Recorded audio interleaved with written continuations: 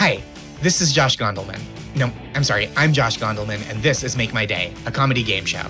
The world is a hard place to live, and I think a little more so than usual lately.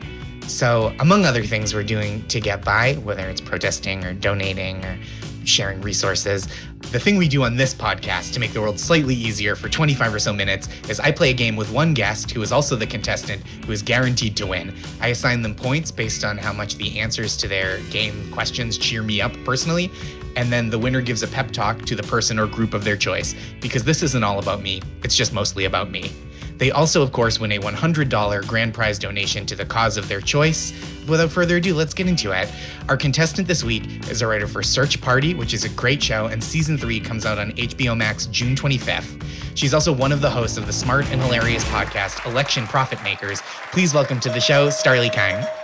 Hi. Hi, thank you for being here. Of course, being here, in quotes. We're in two different places. Yeah. But we're here together still. Mm-hmm. How are you holding up lately? And it's okay if the answer is bad or if you want to lie and say not bad. I don't know. The answer is just, I don't know. We have to invent new words for the answer. I know that there's a new thing where we're not supposed to say, how are you to people anymore. Oh, I didn't know that. Mm-hmm. Well, you didn't say how. You didn't say that. So you're already on the trend. Sick. But we're going to have to start inventing new answers. Yeah, I agree. In a global way and personally to that question. And for podcasts. Mm-hmm. Think globally, act podcast. That's what I always say. Yeah. Well, let's get into our game. Starlee, you are the host of the amazing Mystery Show podcast where you solved actual mysteries. It was legitimately one of my favorite pieces of entertainment of the past several years. And you work on Search Party, a real funny, intense, and thrilling show permeated by mystery and intrigue. Our game today is going to be called Building a Mystery. You will cheer me up by outlining conditions for optimal mystery, intrigue, and suspense. Starlee, are you ready to play Building a Mystery? I'm so ready. Question 1. What is the lowest stakes conundrum or problem that still qualifies as a mystery? Well, on my show, the lowest stakes was how tall is Jake Gyllenhaal. Mm-hmm. To me, there is no low stakes mystery if the person whose mystery it is invested in a high stakes way. Mm-hmm. If it has a high stakes consequence on their life to know the solution. That's really my criteria for what makes a mystery. I don't like jokey mysteries. What do you do now when people send you mysteries? Every single time someone sends me a mystery, I think, before I open it, because usually I'll see the subject line. I'll see like the beginning of the message that says, I have a mystery that only you can solve. And every single time I'm like, I really hope this is a mystery that is so important to solve that I'll have no choice but to let the world bring Mystery Show back. Like I bring a lot of hope to every single one of these messages. And then pretty much every time it's like, no, that's not the one. And I actually just heard the other day, do you know Jen Snow? Yes, of course. Yes. She sent me something the other day that is a mystery, and she wasn't sending it to me like this is a mystery. It's such the right mystery that it might be the thing that I need to do. Yeah. I love that this is like, you're always looking for the mystery that sends you on your like Danny Glover one day from retirement in Lethal Weapon, getting too old for this shit adventure. That is such a perfect, exquisite, wonderful analogy for what I am feeling. Yes. Because his fatigue in that, his weariness is how I feel every day. Oh, of course. This is a great answer. I think we covered a lot of ground, but I think the answer that what makes a mystery is the stakes of the mystery to the person who needs it solved is so beautiful and like clarifying to me that is immediately out of the gates a 20-point answer. Oh, good. Oh, great. Yeah. And the mystery that I'm considering doing now, the stakes involve me. Whoa. So there's no higher stakes than yourself. For the detective and the subject? Yeah. It's fucking awesome. That's another 5 points. This rules. I can't wait to hear about this. It's like, this time it's personal. Yeah. This is now, if we're talking 80s action movies, this is your Die Hard. I mean, you're just really hitting it out of the park with the movie references. Thank you. I've seen 2 movies. Wait, is it this time it's personal from he already is at this time in the first one, or is that the second one? Okay, so in the public consciousness, as far as anyone can seem to remember, it is the tagline to the fourth Jaws movie, Jaws the Revenge. Oh my God. So it took 4 movies for this time it's personal to hit that family? Honestly, no, it's about the shark. This time it's personal for the shark. The other times he was just like, people, sharks, natural enemies. But this time he's like, I think they hate me. Incredible. So we're 25 points currently. Next question. If you could crack one unsolved mystery from any point in time, which would you choose? I really like the D.B. Cooper mystery. Mm-hmm. I find it so cool. Can you talk a little bit about what the elements of it are that you enjoy? Yeah, so the D.B. Cooper mystery is that there was a hijacker on a plane who successfully gave the stewardess a note. He said he wanted $200,000. The plane landed. He successfully got the money in exchange for the passengers. And then the plane took off and he parachuted out and was never found, never heard from again. No one knows who he is. They call D.B. Cooper is not his real name.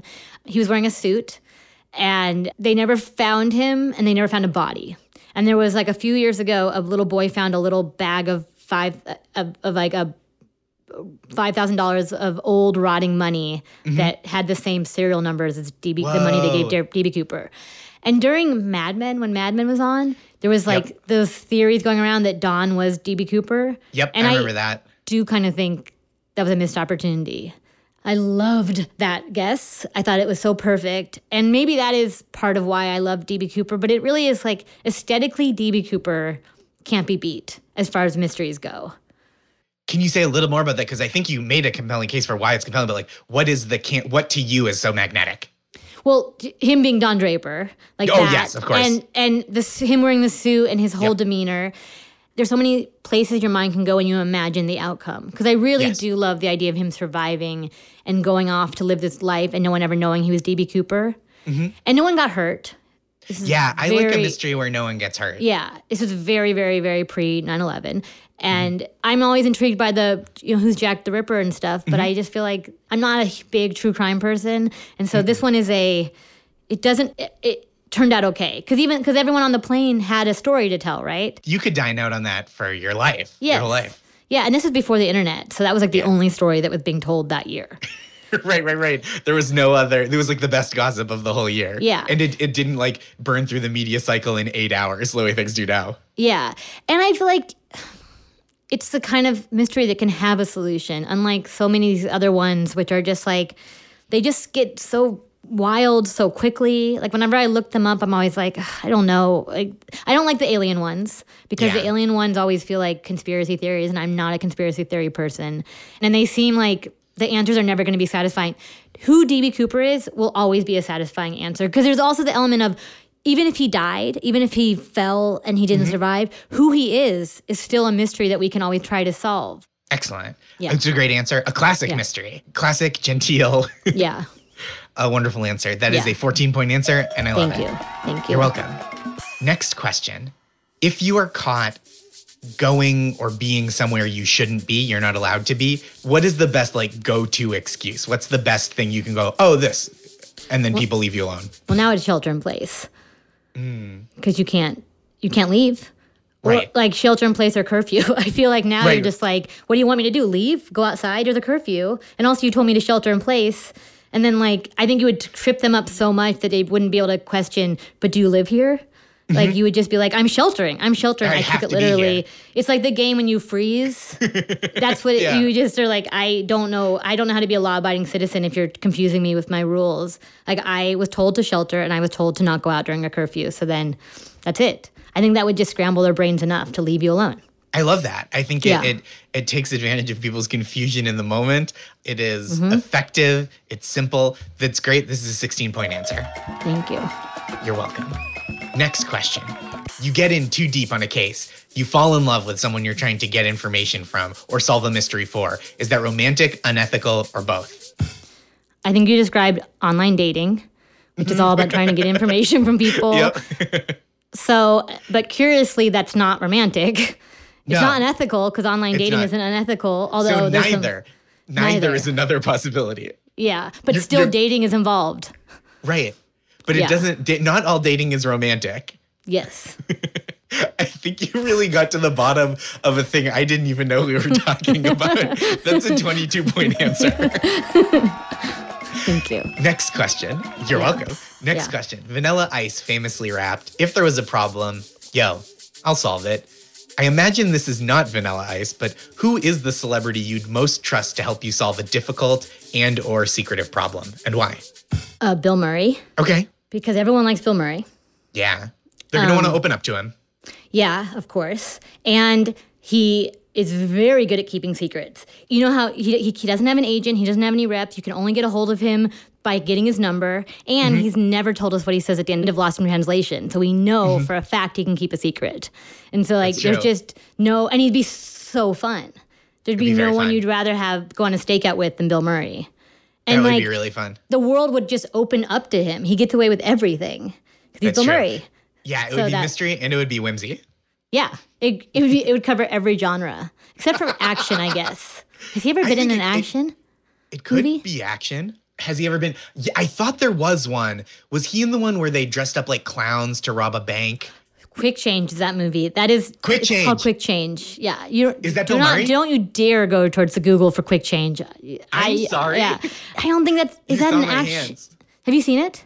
It's I have, amazing. but not for like 25 years. It's so sad. It's Sad Clown. It should just be called Sad Clown. It's and also it's sad because of Randy Quaid, R.I.P. Randy Quaid's brain, his sanity. I don't know if that movie It's not actiony enough. because it's comedy. There is Yeah. definitely chases, but that is a really good. You're right. That's the closest one Until now. until now. Yeah. I want to just watch Quick Change now. I wonder if it's streaming anywhere. Quick Change, I'm pretty sure has the Danny Glover kind of cop. I'm pretty sure it's got Yeah. the one last job and I'm out of here cop. And to the point where I think at the end a cop's probably like turns a blind eye and lets them get away. them I get can't. away, 'cause- Yeah, I'm giving so many spoilers on this podcast. You How? should- No, that's okay. A spoiler is just a mystery solved. I know, but no, a spoiler is a podcast that tells a story that's already been solved. That's already been. Okay, and I that's don't. fair. I mean, you're right. I'm agreeing with you. I'm yes-anding you, but I don't really you're like right, this kind too. of podcasts. You're right, too. I'm glad we got to Quick Change. Yeah, it's so good. I think about it a lot. I have to say, it's one of the ones that rattles around my mind pretty frequently. It's very good. That's 18 points for this answer of Bill Murray, and then another 3 points for just a delightful conversation of Quick Change, which of course stars, as we discussed, Bill Murray.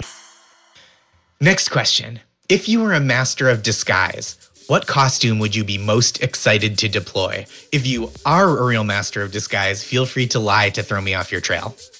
The costume I would deploy is I would tell people I was short when I was interviewing them over the phone because, as you know, I'm very tall. So I would tell them I was short to make them think, maybe to pity me or to just, or Underestimate make me you. feel not threatening. Yeah. Yeah, underestimate me. And you can only get away with that.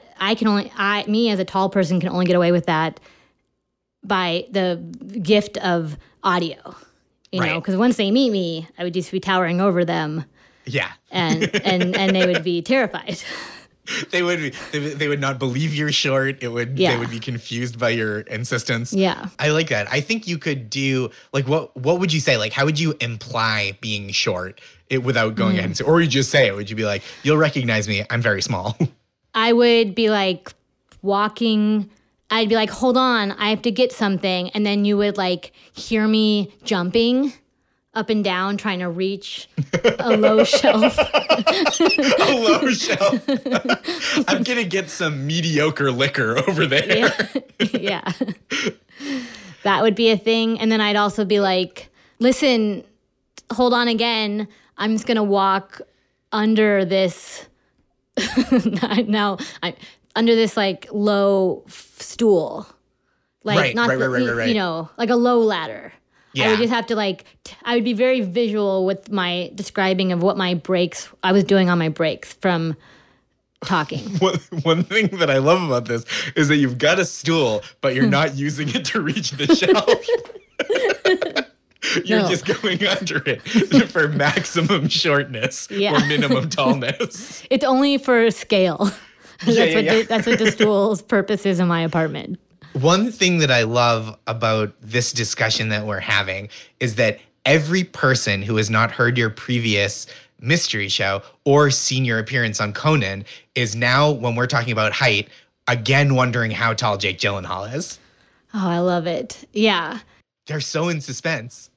All I want people to think about is how tall is Jake Gyllenhaal. I want it to be like the way people have mantras when they meditate. Yeah. I want that to be the mantra in their head. I love that. I think it's beautiful. It's euphonic.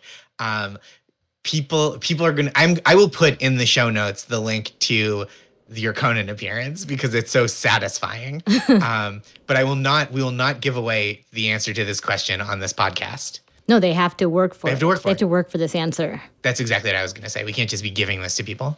No. Incredible answer. Truly wonderful. Thank you. Incredible deceptions. I think what we're looking at right here is a 36-point answer. Huge answer. Wow, thank you. Yeah, huge. Yeah. Next question. Which is more satisfying, catching someone red-handed or getting away with something yourself? It's interesting because I think catching someone, but only because you then have a story. It's harder to have a story when the absence of something happens. Mm-hmm.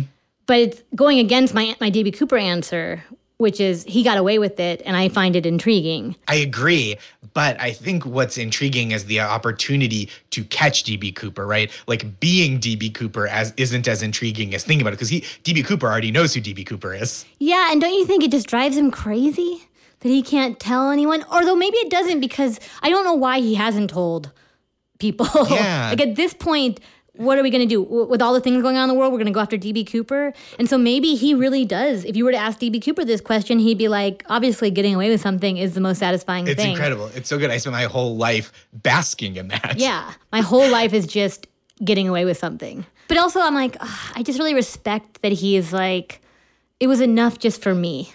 Yeah. Me knowing it, because that would not be enough for me. Obviously, I want to catch someone red-handed, not even because I like catching people, just because I couldn't handle getting away with something and people not knowing. That's an excellent answer. A classic mystery. Genteel, unsolved, wonderful work. That is a 24-point answer, and I love it. Next question. Yeah. What do you consider to be your greatest strength and greatest weakness in terms of mystery solving? My greatest weakness is that I have a hard time before I make a phone call, making the phone call. Okay. Because I get abstractly scared of of talking on the phone. Mm-hmm. Like not scared that the person's going to hurt me or something, just like I dread it and to such an extent.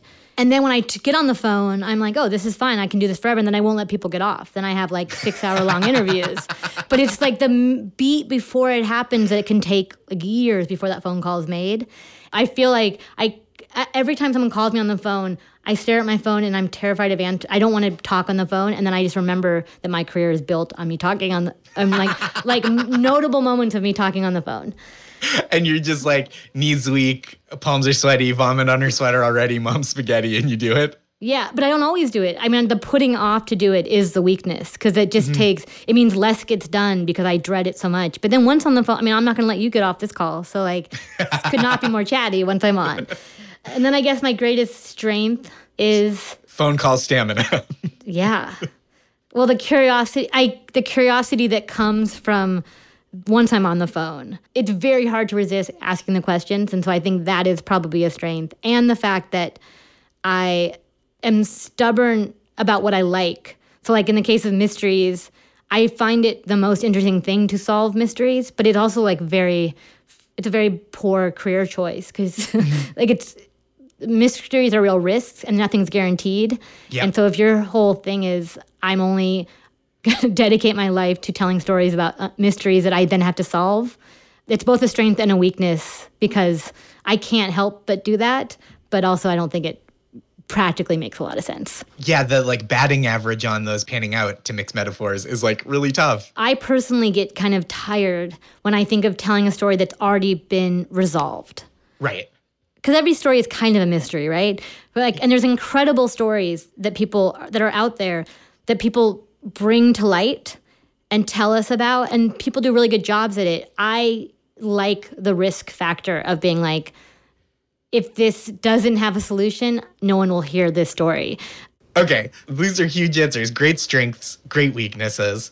That is a 31-point answer all put together. Thank you. Final question. What is the coolest thing to say after solving a mystery? I mean, really, the best thing to say is you just want to say case closed. Like, it's a real classic, but Yeah. it's very satisfying. Case closed is so good. Yeah, because the most satisfying thing is solving it. And so you just need a little tiny, the smallest little closure to show, like to seal it, to seal that solution. Do you celebrate after you solve a mystery?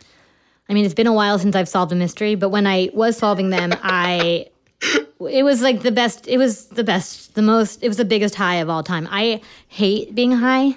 I wish I didn't. I'm envious of people who don't hate being high. Yeah. But when I would solve mysteries, it was such a rush. And I remember after I solved the Britney Spears one, I solved the Britney Spears one I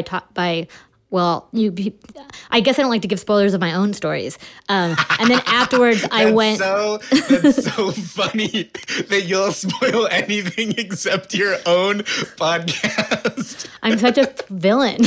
It's so villainous. That's so funny. After I solved that one, I then had the privilege of watching her show in Vegas. Not personally invited by her. I had the ticket to the show, and then I went and sat down, and that was the greatest experience. I loved that show. I had a whiskey, and it was just like I was like already drunk off having gotten a solution. It was hard to top that celebration because it was an actual like show being put on for me. Yeah, very good.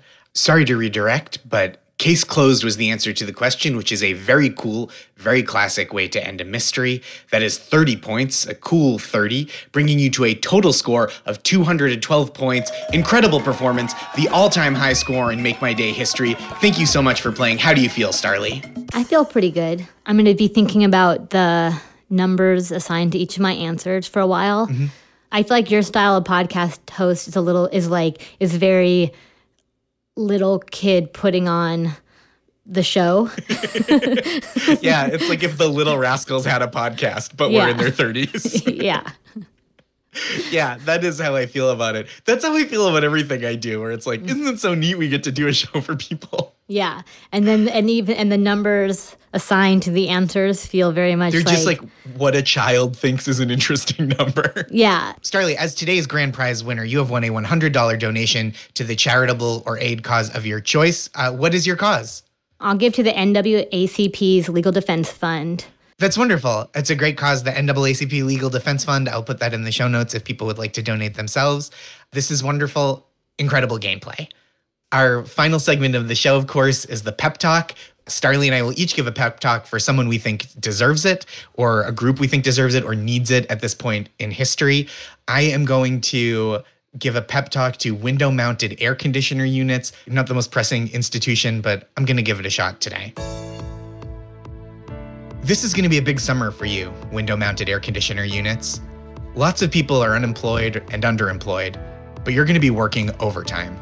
People aren't going to be able to spend much time at the beaches and pools and movie theaters and restaurants where they normally go to stay cool, so a lot is going to fall on your shaky little shoulders. You will need breaks, of course, but you can do this. Even when your filter is so full of gunk, it looks like you've been cooling the air at the bottom of a coal mine. Even when in the middle of the night your sound switches briefly from the pleasant hum, like to the noise of a car's engine that won't start, a sputtering that instills the fear of your failure in the inhabitants of the home you're cooling. This is what you've been waiting all year for. This is your moment. Do your best. Stay cool. Starly, the floor is yours for a pep talk. Well, if we're going to be giving pep talks to inanimate objects, I think I'm going to give a pep talk to our masks. The masks thought they were easing their way in to the post-quarantine life. People were using them when they were going shopping, when they were walking their dogs. But now, I went to a protest yesterday, and everyone's wearing their masks. Everyone's being really good about wearing their masks. That means the masks are on for hours now. Sustained. You can't take them off when you're at the protest. It's not like when you're walking around and you get to take them a little bit down when no one's there. There's always someone there. It's really hard when you're out there protesting. You get hot. It's crowded. And I feel like it's going to be very hard to not take it out on your mask because it's the thing that is causing you the immediate discomfort. It's a real adjustment to spend that much time intimately with their person all of a sudden. I mean, the mask didn't even exist 3 months ago. So they're babies. The masks are very new to the world.